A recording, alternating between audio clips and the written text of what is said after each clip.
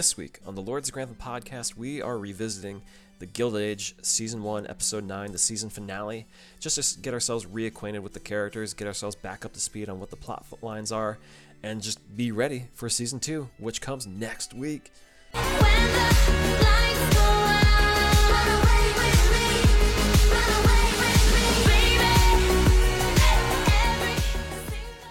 And we're back on the Gilded Age train, revisiting Season 1, Episode 9. How's it going, Corey? It's going, Dave. It's going okay. How about you?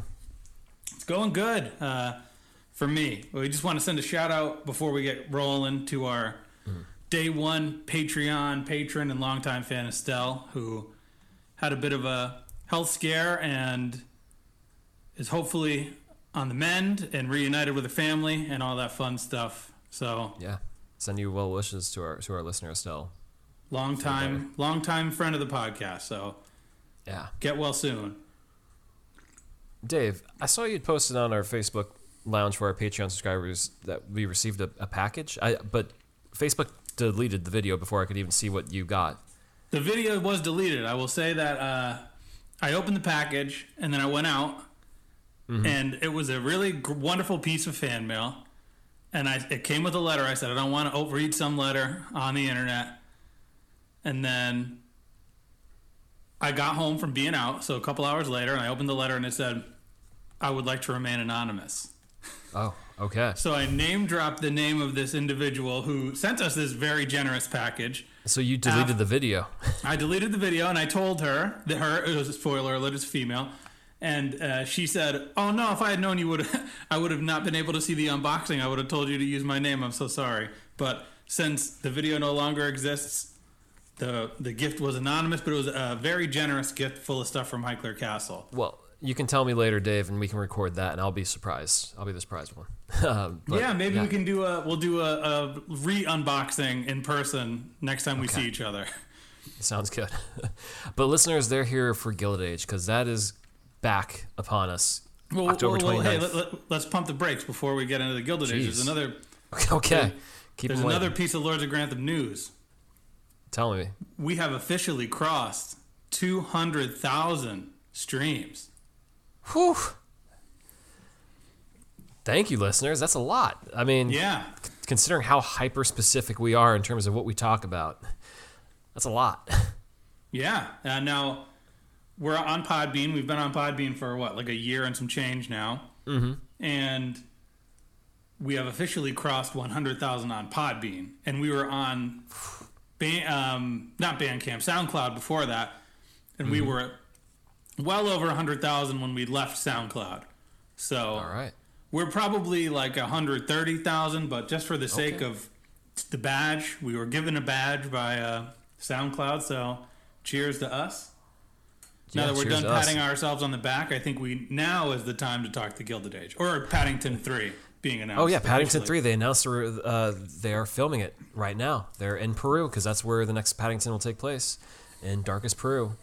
But January 2025 for the West and North America, in London and Europe, November 8th, 2024, next year. So, Dave, we may need to make plans to go see it next year. I don't know about you. We gotta fly to go see Paddington 6 weeks early. That's like 2 months, over 2 months early. I don't want any spoilers.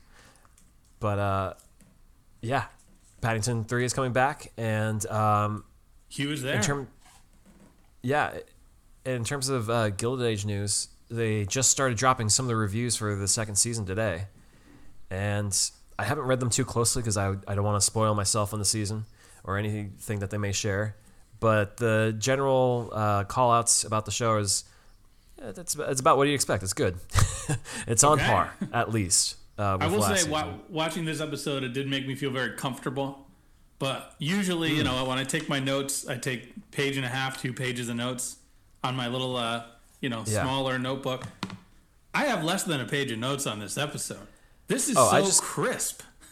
I just fell back on the notes I had from the last time, honestly, because I just was looking at what I was writing down, and I was like, why am I doing this? Yeah, well, that's what I thought maybe that's what I was doing, but Do we want to just jump into this? We rewatched the finale.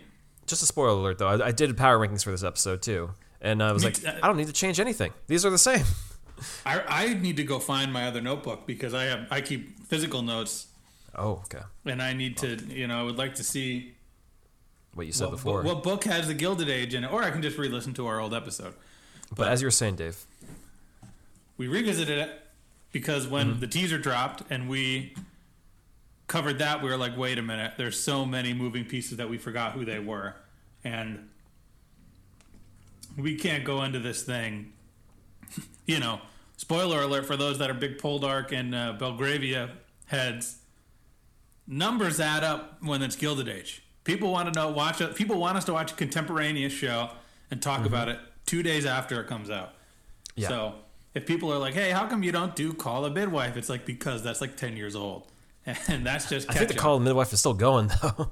We could be contemporaries, so it just takes us about... my mom always tells me to watch Call the Midwife. What if we just jump into Call the Midwife right now, 12 seasons deep, and just see where it goes? Doesn't it move through time? It's not the same midwife, or is it?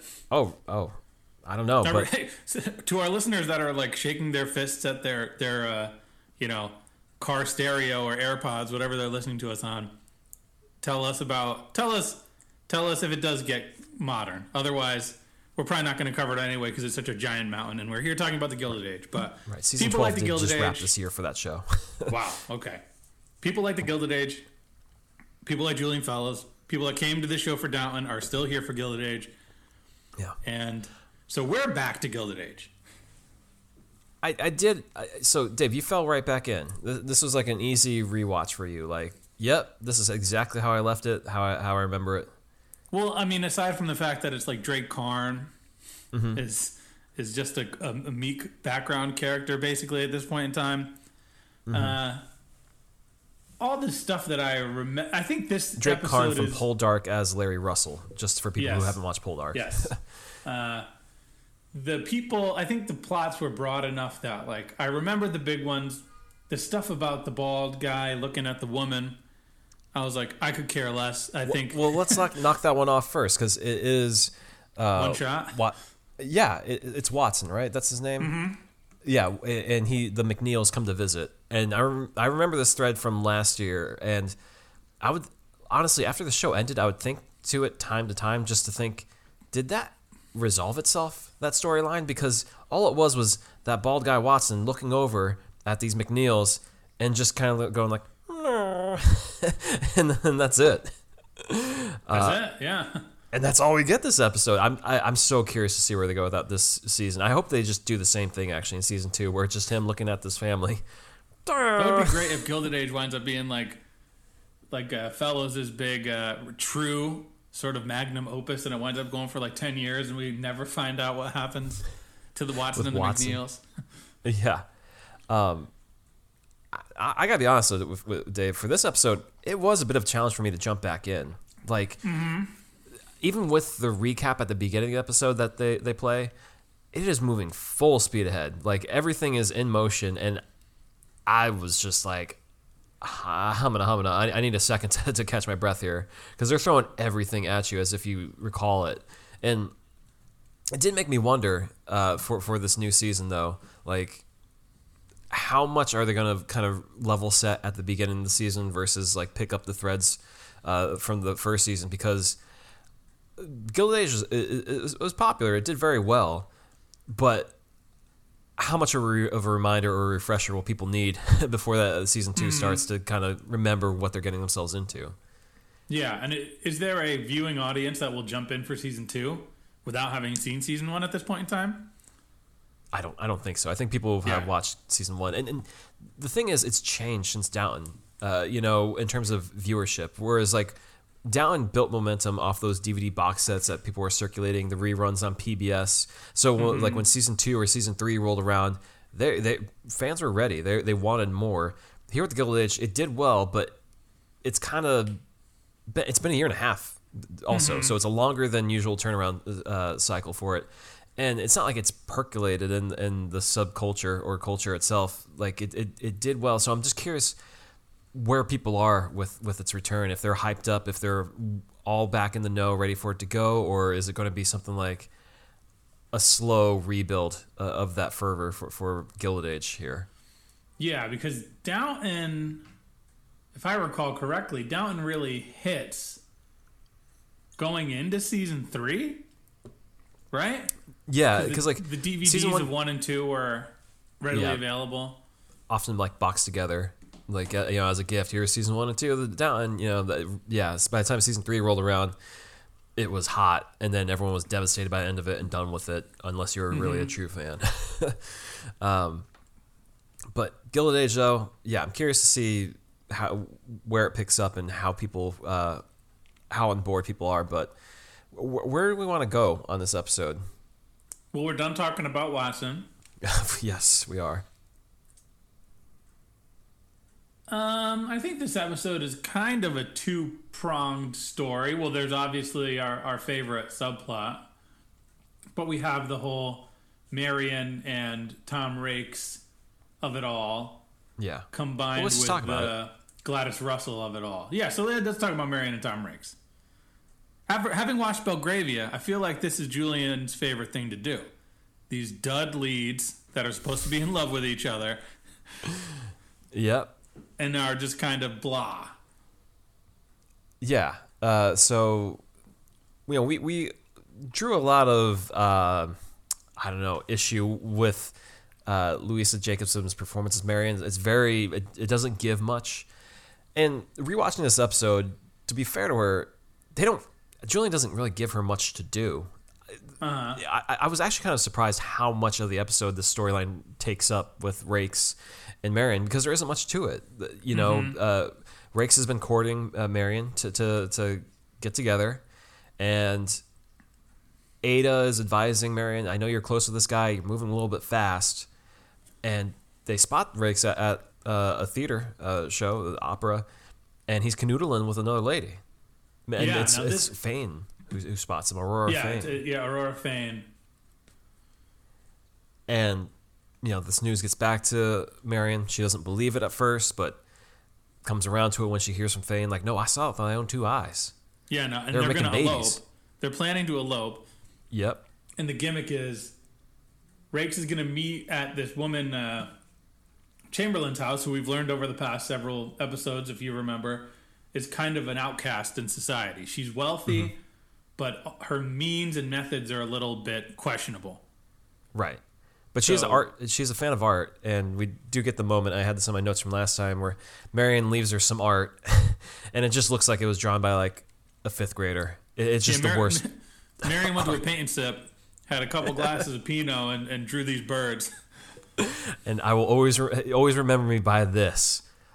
Ah, yes, the ungifted artist. Ah, wonderful. Just throws it in the trash can right next to her. It's like, you've been in my life for 3 weeks, and I've been helping you shack up with this Rakes fella. Like, you're a real memorable person. Yeah. But yeah, Chamberlain on the outskirts. But yeah, she's down to help her out, but Fane had to let Marion know what was up. Yeah, dude. So, and it's funny because as they're telling Marion this information, she's like, well, he's on his way. And they're like, well, is he on time? And it's like, no, he's late. It's like, how late? Several hours late. And it's like, oh, God. Like, get out of here, Marion. Move on. Onward and upward to Drake Karn. Yeah, Larry Russell. Because, she also informs Larry Russell to take a letter to Agnes and Ada because she's like, I'm going to be eloping, and this is how they'll find out, through a letter. So just deliver it to them. Yeah. Now, we then take a carriage over to Tom Rakes' office, where she wants to intercept him and find out the truth. And again, stellar performances here. This Tom Cockerell, who plays Tom Rakes, he's not selling me much on him being like a remorseful or truly in love with her. It's rough. Yeah, well, I mean, I don't know if we're supposed to necessarily buy that he's truly in love with her, too, because there's the question of, is he in it for the money? Not so much her. So I think he does what he needs to, at least in that position. Yeah, But and I guess in his point of view, they've both acclimated in New York City. They both have this new life and this idealistic elopement where they could start from the bottom and make something of themselves is really not as viable. Mm-hmm. But what he's not owning up to is the fact that he was snogging a girl at the opera or the show the night before, the theater. Yeah. And so, yeah, she has her truth there. Like, okay, this guy wasn't serious the whole time. Everyone else was right. I'm a dummy. and there's a ball later in this episode where they reconnect for a minute, and she's interrogating him there, like, I would have loved you. We all would have been good, but I'm moving on now. Bye, Rakes. Now, who's the winner in the breakup here? It's gotta be Marion, right? Because she's still living on Agnes's dollar. Yeah. And she's got Russell on her tail. It would have been disastrous if she didn't get home in time to reclaim the letter from Agnes and Ada. Because Larry is literally there handing it off, and she says, "Oh, is that for me? Thanks." But I think, yeah, Marion wins out because... so the thing I keep thinking about with this whole storyline, especially since it takes up so much of this episode and it's so straightforward... It's that, what does it tell us about Marion? And it just tells us she's got a lot to learn. She's just very naive. And so, like, in trying to get something out of this plot line to, like, really sink our teeth into season 2, I hope this means that she becomes a little bit smarter when it comes to engaging with the relationships. It adds a little bit of a dynamic of, establishing trust and stuff like that. Because... aside from that, it's so just straight down the middle, kind of predictable plotting, and she wins. And if she doesn't get smarter out of this, it's just kind of then like, what were we doing here? So, yeah, Marion wins this. Rakes, hardly knew you. See you later. They're both losers though, because Marion looks like a total moron, and Rakes looks like a guy who took advantage of a total moron. Rakes is also just a piece of dirt. Let's be clear on that, though. Yeah. Because he's really trying to take advantage of her and not being so transparent in his ways. And especially just ready to move on so fast. And it's like, come on, man. He's kind of cowardly. He's not a man. He's not willing to tell her to her face, like, yeah, I like you, but I like, other women are kind of... I've become part of society, and I really like that. And I don't want to leave that and elope away with you, even though I do kind of like you. Yeah. Anyways, I'm sure we'll see Rakes around just to kind of kerfuffle things for Marion in the future, but yeah, don't expect much more there. Do you want to talk about Peggy really quick? I mean, sure. Go in. She's put in her notice at the house. She's no longer going to be Agnes's secretary. Mm-hmm. And one of her servants found in one of her father's pockets a letter about a child. Yeah. And we know from the past, even though this episode spends more time talking... Or no, I keep seeing the trailer on YouTube, like 15-second trailer for the next season. Mm-hmm. And there's a bit with T. Thomas Fortune. And so in my head, I'm like thinking just Peggy T. Thomas Fortune over and over and over. But... this is her child, she thinks. And her and her mother decide, Dad's out of town. We're going to pack up and we're going to go to Chicago. We're going to find this boy. Yep. And then we see Dad come to town. And Dad's like, what are you doing? And they're like, you knew this whole time? And he's like, he's better off. He's fine. Mm-hmm. You don't need to worry about this. And they're like, oh, no. We're worrying, and we're going to go handle this business. Yeah. She wants to find her child. And it really sets up the most interesting plot line for season 2. Like, where do you go with that? Because she obviously has to stay involved in the orbit of the show. But, where is this child? What does that mean for her in terms of how she lives her life and stuff? Because she'd be taking on a huge responsibility there. And then the dynamic or the relationship she has with her father is really tarnished. It was already strained to begin with because they kind of disapproved of her and she had to get out of the house. But like this father had just willingly withheld her child from her, like just kept it on. So, do we see some resolution there? Is there even a bigger wedge that grows from that? Very curious to see where Peggy goes this season. And I think this really reflects where we landed with Gilded Age, that Peggy is the most interesting character on the show, or one of the best written characters on the show. Yeah. So, yeah, man. And they really sell it in that scene, too. The father's like, I did what I had to do. And they're like, did you have to do it, though? Did you now? Yeah. Not necessary, Pops. Thanks, Pops. Arthur.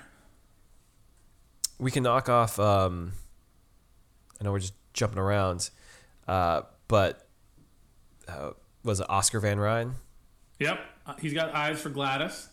Yep. Because he's trying to get rich. This is her this ball that's coming out is her becoming, what do they say? Her coming out. She will be available for society. Mm-hmm. And he's gay. And he needs the easiest way to continue his lifestyle while having a partner. Securing the bag. He sees Gladys as easy in. She's got that money. And what's his man's name? John Adams. Yeah. And so, like, at this ball, John Adams is, like, raising his eyebrow, like, come on, man. Who do you think you are? We're going to do stuff later. What are you doing here? Also a 40-year-old man, by the way, the actor who played John Adams. Claiborne Elder. The strangest thing to me about this show, maybe full stop, is how they treat Oscar Van Ryn as, like, young. Like, young enough, but he still has opportunities. But the actor who plays Oscar Van Ryn, he looks older, and he is in his 40s. And nothing against him. It's just a casting thing where it's just like...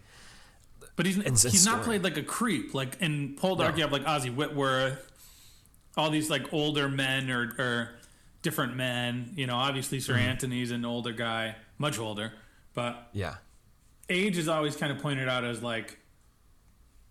Oh, it's okay for men, but it's a little creepy. What's the guy's name in Belgravia? The who's trying to get married? The main bad guy. Oh, Glasses. Right. Glasses. He's like a couple of years, he's like 10 years older than who he's going for. But I mean, the biggest thing is... They don't play it as a piece of society. It's just sort of ignored. Right. And the biggest... I think the thing that stands out to me is just that Oscar Van Ryn is pursuing George and Bertha Russell's daughter. And the thing is, he looks as old as George Russell. That's the big issue for me. And it's like, I can't buy that he's pursuing his daughter when he looks the same as the father. He's like Snidely Whiplash up to, like George Russell. He's like an evil, quirky, emo George Russell-ish guy. Yeah. No, he looks like, the bad guy from Wild Wild West or... No, he looks like Kevin Kline in Wild Wild West. Those glasses and yeah, whatever. Anyways, no, I've never even seen that movie. I just seen the posters. Deep pull. Anyways, so we get a scene with him after the ball where he goes to see John Adams, and I don't know. John Adams is gonna wait for him. Yeah, John Adams is like, come on, man. I see what game you're trying to play. You got to make a choice. And it's either her or I, and no in between. See you next season. Yeah, no, I don't know. I mean, I understand that John Adams' heart is being broken in this. Also, it's weird to just talk about John Adams. That's not a famous name. Right. John Adams is obviously, like, torn because he loves Oscar, or we assume he's at least at the very least infatuated with Oscar. Mm-hmm. But part of me thinks that if you're a closeted homosexual in the 1800s and your partner is like, hey, I found a way that we can continue our relationship on the side, but I can have a partner and keep face publicly. And have that money. And have money. I think that John Adams is being a little idealistic considering his life circumstances, which is sad for the time, but also not unrealistic. And also, if he's not antagonizing Oscar about his life decisions, there's no drama there. So he kind of just has to play that role, unfortunately. Thanks, Julian, for the ace writing there. But yeah. I feel like that's always the case, at least. And it's not just Julian, but like some of these old staid shows where they don't know any other path to go with homosexual relationships, where it's like one person nagging the other one to come out, and that's just it. That's the only plot line they can play. It's like, can't they just get a little bit more dynamic? Give them something else? I don't know. Yeah, they're all. I mean, it doesn't help that we watch period shows. So like Queen Charlotte, it's two of the guys that are discreetly doing it while all the business is going on, or Downton, where Barrow is whisked away into a world where he's a like footman for a gay guy. And not to go on a tangent here, but I was reading this past week about Lord Mountbatten, who was on the Crown, the guy who was assassinated. Spoiler alert, that happened in real life. But he had trysts with Shirley MacLaine. He had an open marriage. And one other thing that was very salacious, but widely reported on, and the Crown doesn't back off from the borderline real fiction, is that he had massive gay orgies, Lord Mountbatten. Where was that on the Crown? Give me that. That'd be fun to see. Sure, you can see. I'm just saying, they could go that way. If Oscar wants to throw down with a bunch of dudes, do it, Julian. You won't, you coward. You're such a coward, Julian. You won't give it to us. Anyways, though. That's for next season. We'll see. Does that leave us with just the straight line of the ball and all of the drama around that? Yeah, I mean, there's one thing we can touch on downstairs, but we'll save that for last because let's just get the Russells out of the way. Sure. We got what's Astor's first name? Carrie Astor's the daughter. Mrs. It's just Astor. Miss Astor, man. We don't even get a first name. Because I think she's based on a real person. Yes. Yeah, Caroline Schermerhorn Astor. Yeah. So she's the one. She is the queen of the scene. Mm-hmm. If she shows up, it's a big deal. You got to fall in line with the Astors. And Carrie Astor, is good friends with Gladys Russell. And this ball is for her, and there's this whole dance going around. And the Astors are not going to go because Bertha is new money. Bertha's rustling feathers. And that's the bottom line. They don't want anything to do with her. But Bertha's response is, okay, well, if you're not coming, your daughter's uninvited. That's it. That's all there is. Didn't you watch the episode last week, Miss Astor, where they're preparing to dance and everything and learning the dance for this ball? Didn't you watch it? It could have been you. And Carrie goes home. Carrie finds out that she is no longer invited, and she does the ultimate teen thing and just says, I'm going to my room, leave me alone. And Mrs. Astor seems to have been beaten at her own game. She just gets waited out. Well, what happens is Bertha goes to call upon her, and she's ignored. And it's a huge deal. And this is after, the week prior, where Bertha and company, or a week or two prior, where they go to walk through the Astor's house and wind up like running through the kitchen and out the back door because they're not supposed to be there. Thanks to Nathan Lane, Ward McAllister. And so none of this seems to be out in the public as of this moment. But Bertha's really mad. And Bertha uninvites Caroline, and Carrie decides to disappear and play grumpy. And Mom's not thrilled. No. And so she's going to have to pretty much cave and approve of this party and show up. Yeah, I mean, it's a great like series of events where Bertha just stands firm. Where it's like, finally, after several scenes of Carrie Astor refusing to take a meal and talk to her mother, Mrs. Astor surprises Bertha in her house and says, hey, I'm here. Sorry you missed me. And Bertha, in that moment, squeezes her, even still, where she could just be like, okay, the queen showed up. I have social approval. She goes, no, I saw somebody go in. You weren't busy. And she goes, oh, yeah, all right, fine. I saw somebody else. I had one other person. Sorry. Yep. And she goes, well, you're coming tonight, right? And she goes, excuse me? Huh? What? And she goes, well, I can't let your daughter come to my house without you. That's the name of the game. Right.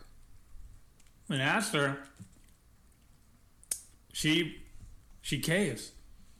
She's the queen of the social society, and she says, I'll be there. I'll show up. Mm-hmm.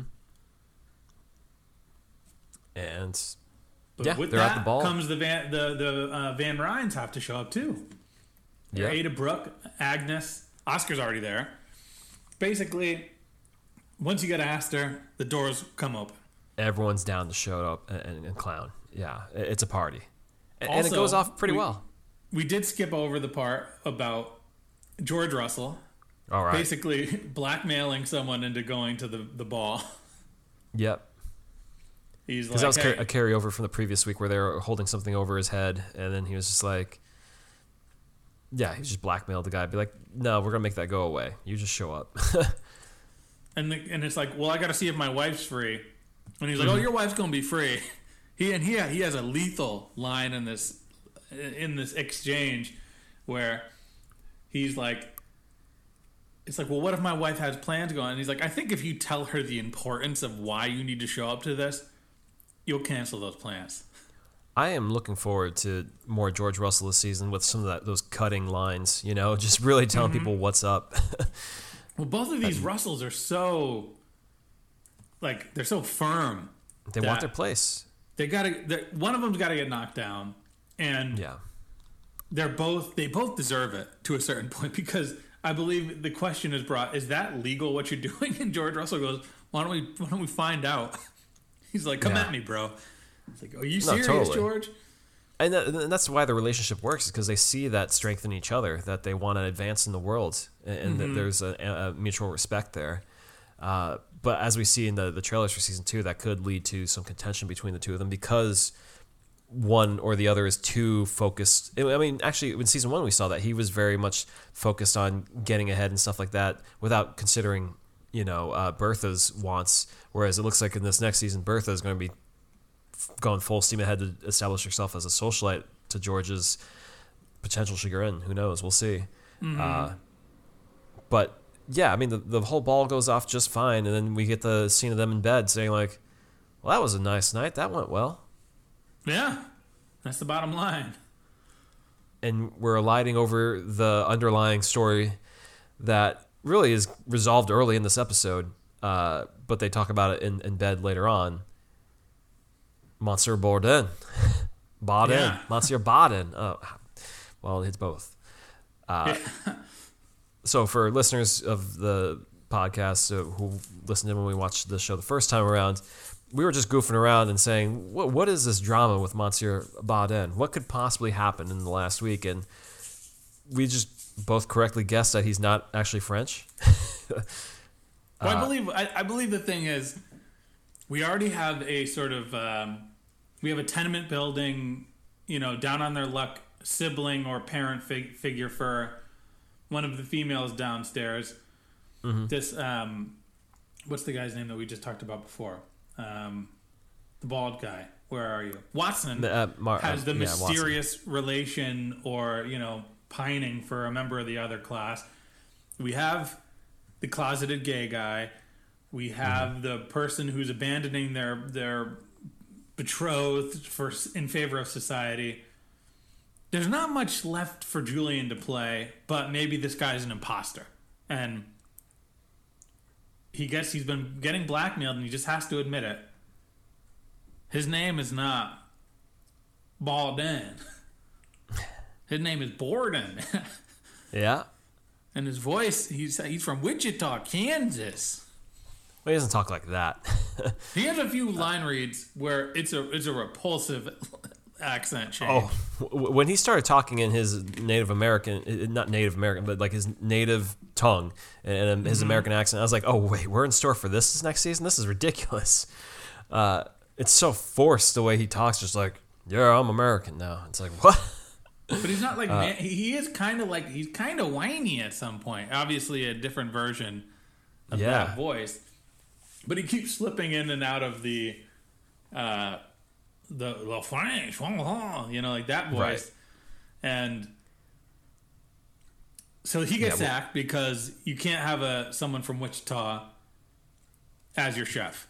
And they bring in this other chef who is just a terror and ignores all of the notes and the menus. Actually French, too. Actually French, yeah. Which is not hard for, it's not hard for the Russells to get a French chef. But the day of the ball comes around and this guy winds up just hammered drunk. Mm-hmm. Which I think is a very bizarre plot point. Yeah. I feel like this would be a much better story if the French chef was just an a-hole and like push people around and what's the down is Bannister at the Russell's house? I feel like Julian has gone to that well a lot of times, whereas Julian's even bored with telling that story because he did it in the movie of Downton Abbey. Yes, he's done it on the show where they bully the people. But still, if you're talking about Julian's bag of tricks, the guy just getting drunk and being on the table seemed so random. Yeah, but it is a little broad. An afterthought. And so Borden comes in at the last minute to save the day, cooking things up, and George reveals all that to Bertha, like, he's not actually French. Well, they say that early on, but he reveals, and she's like, oh man, good, get rid of him. But later on, he's like, I actually had Borden come back because we needed him. And she is astonished, but at the same time, he's like, he saved the day. We're going to keep him. He's worth it. Yeah. So. And they say, what are they going to call him, like Middle Western or something like that? Yeah, Midwestern. They're going to come up with something. Sounds fancier than it is. Yeah. And then, this was the Lord to grant them at our prime. Hitting this one before it happened.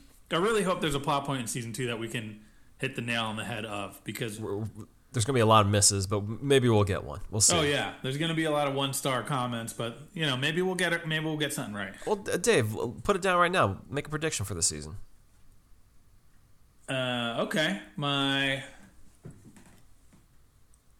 I'm looking at the cast right now. I'm trying to figure who's a logical prediction to make for, or who's. I can make a broad one. I think Gladys outright shoots down Oscar Van Ryn. I can see that, because Oscar purports himself to be the guy running the show. He snipes her when she still has her waltz outfit on, trying to make a scene like, I'm with her right now. And it's like, you're kind of creepy, man. You're coming off a little too strong. You're not as wise as you think you are, and she's going to see right through it. Mm-hmm. What's your prediction? I think there's going to be someone who dies this year, which may be a little bit broad of a call to make. But I feel like one of the key characters has to bite the dust. That's something that Julian does not do unless he has to. Yeah, unless the actor is leaving the show. That's what he does. I don't know who the prime candidate would be, though.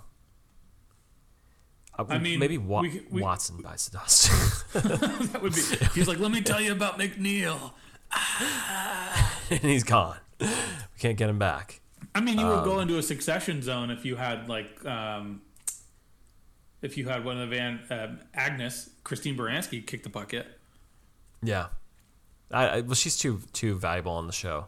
But I could see someone like Ada, who's juggling a lot of plots. Maybe she gets married off and leaves the show for a while, because what I mean is the actress who plays her, Cynthia Nixon, is always doing the Sex and the City show and everything, so it's a lot of work for her. So I can see her being married off to go far away.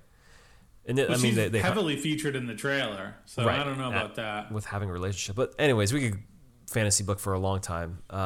Last couple notes in this episode. We do see that young butler, Jack Treacher. That name. Mm-hmm. It's not Jack Reacher. It's Jack Treacher or Treacher, what have you. He's talking with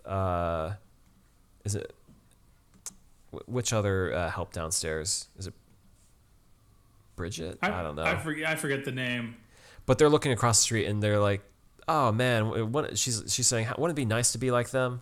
And he says, who's to say we can't be like them one day? And it's like, keep dreaming, buddy. Yeah. It don't work that way. And then we also get a moment at the big party where the two Carsons of the world, of the Russells and the Brooks, Bannister and Church, acknowledge each other. They give each other a head nod. Yep. And I think that was also a send off to that big discussion we had during first season, like who was trying to sabotage the other or something. Mm-hmm. But yeah, solid finale. Yeah, very solid finale. Aside from Marion and Rakes, which I think we also kind of predicted being a fall apart situation. Yeah, not as many major cliffhangers outside of Peggy like you'd get out of Downton, I feel like. But yeah, it tied off enough, storylines and everything. So yeah. I'm ready for Gilded Age season 2. I'm just ready for something new. Oh yeah, absolutely. In which we'll be covering next week. Yeah, next week. It's here, finally. I know, man. In terms of power rankings, I have the same ones from last time, Dave. If you have new ones... I don't know if I have new ones, so I'll go over mine. Okay. In third I can restate mine, too. Yeah, restate yours. Third place going down, I got Marion. Okay. You played yourself like a fool. You're ignorant. Yep. That's fair. I have Monsieur Baudin at 3. Because he got fired. He's a Frenchman. He got fired. He wasn't fit for the role. Okay. Oh, boy. Okay. So, all right. Never mind. At number 2, I got Tom Rakes. Mm-hmm. Because this guy, we said it before Marion wins. Rakes is thinking he's king you-know-what in New York, but he ain't you-know-what. Yeah. He's a bum. And I think if he's even a factor in the next season... It won't be a big one. I think we see Tom Rakes walk into the sunset in a Richard Carlisle way. If Rakes was in the world today, the modern world, I feel like he'd be a couch surfer. Like he doesn't strike me as a guy who really has many convictions. At number 2, I got Mr. Scott. This guy blew up his whole family for no reason. He hid a child from his daughter, and now everyone hates him. Yeah, that's a good one. Good luck crawling out of that hole, buddy. You really dug it for yourself. So... yeah, we'll see if he can make amends on that. Number 1 seems fairly obvious to me. It's Astor. Sure. Yeah. This is the queen, and she's frozen out by a child and by new money. Mm-hmm. She bends the knee. That's fair. For Bertha Russell. Huge tell for Astor. Well, number 1 going down, I got Rakes and Marion. Just because the plot line was inane, that it made both of them look silly. It was just bad looks all around in that plot line. No one comes out really that big of a winner. I would say if Larry Russell wasn't hovering right there for Marion, there was a little uptick. I might agree. I'd say Larry Russell has better options out there, so we'll see if it all falls that way so easily with Marion. Okay. Well, who you got going up then? He's a handsome man. Well, I got Josh Borden at number 3. How'd I forget that? Yeah, down with Monsieur Baudin, up with Josh Borden. He's a new man. He's got a new lease on life. Die. Yeah, he saved the day. Kudos to that guy. Well, I got Peggy at number 3. Okay. She found out her son is alive and tracked down. Granted, she's not in a great spot with her dad, but this is huge news for her. Yeah. This is validating. She has somewhere to go. So good for her. Yeah. Well, number 2, I got Gladys. She has her ball. She gets to dance around, have a good time. You know, this is what the season I've been building up to with her. We're just having a ball, and she gets to have it. Good for her. Great. Number 2, I got Borden. Bought in. Okay. Yeah. He gets fired. He gets brought back. Pretty nice. and what's the storyline for Borden this season? We gotta call the shot on that. Well, is the storyline, does he get found out and put the house in danger, or does he continue to be bought in, or is he Borden?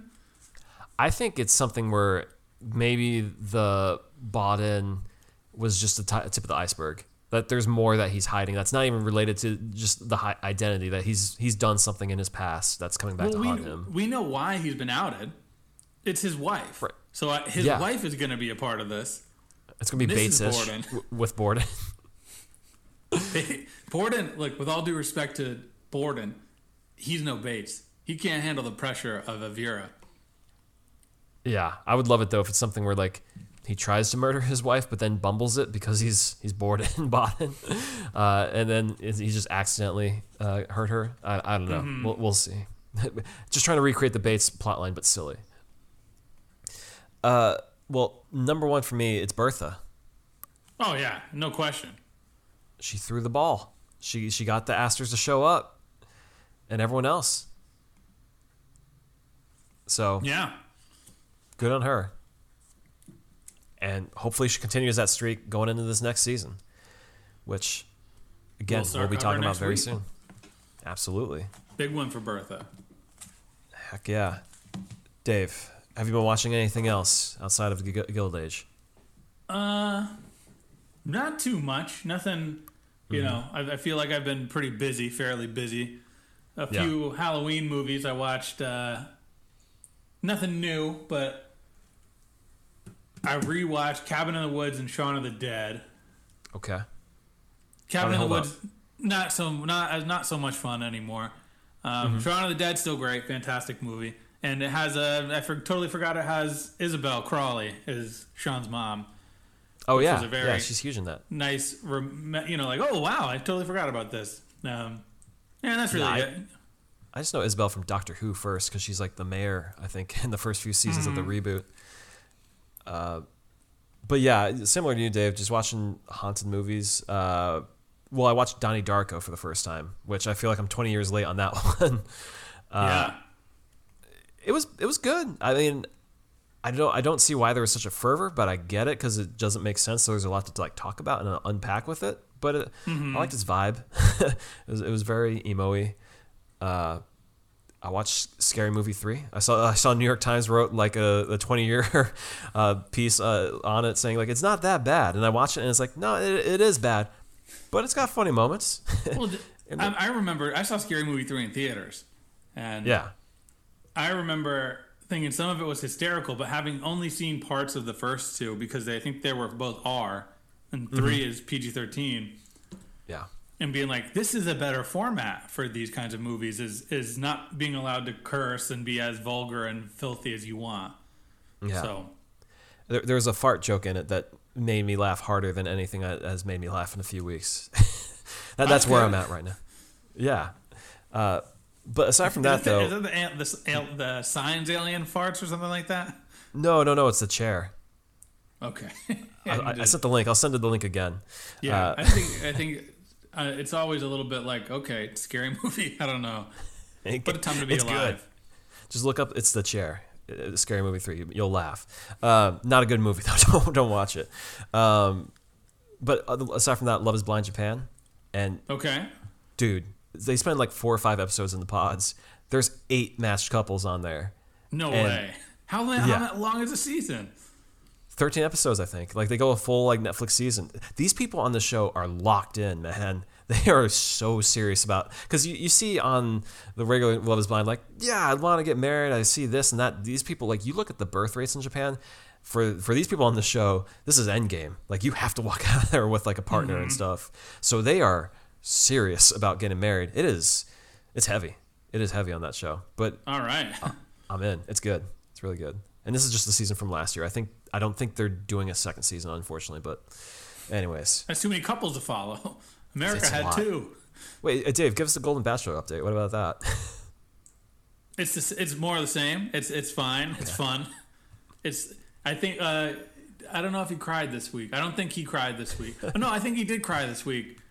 Okay. This guy, I was saying how it's really good, but I don't know if we can flip it because I think if you were to do a Golden Bachelorette, all the men would be like MAGA dudes or like Blue Lives Matter guys. I don't think there's too many like sweet gentlemen in their 60s and 70s that would be willing to do this show in the way that there are women that are willing to. Yep. So I'm enjoying it. because it's fun to. It's totally like engrossing that it's just a different age group doing the same thing that's been done for like 20 years. It's just a blast. It's different flavor, yeah. Mm-hmm. And Dave, this is only your second season of the show? I watched the last Bachelorette and then this, so yeah. Okay. And then we started Paradise, but it's too much for me. Gotcha. Too long. Yeah, it's a big ask for some of these shows. But not too much of an ask is season 2 of Gilded Age. Yes. Ready for it. Going to go in week by week with it. And if you want to see more of us, we're on Facebook, Twitter X, Instagram. You can find our pods anywhere on any platform that you listen to. Leave us a 5-star rating and review. Mm-hmm. That would be nice. You can sign up for our Patreon where we do bonus episodes, and we have our Lords of Grantham Lounge on Facebook where we talk with all the listeners. And we have a Podbean website with the whole back catalog if you want to just search for our stuff. Either way, though, we will see you next week on the pod talking Gilded Age Season 2.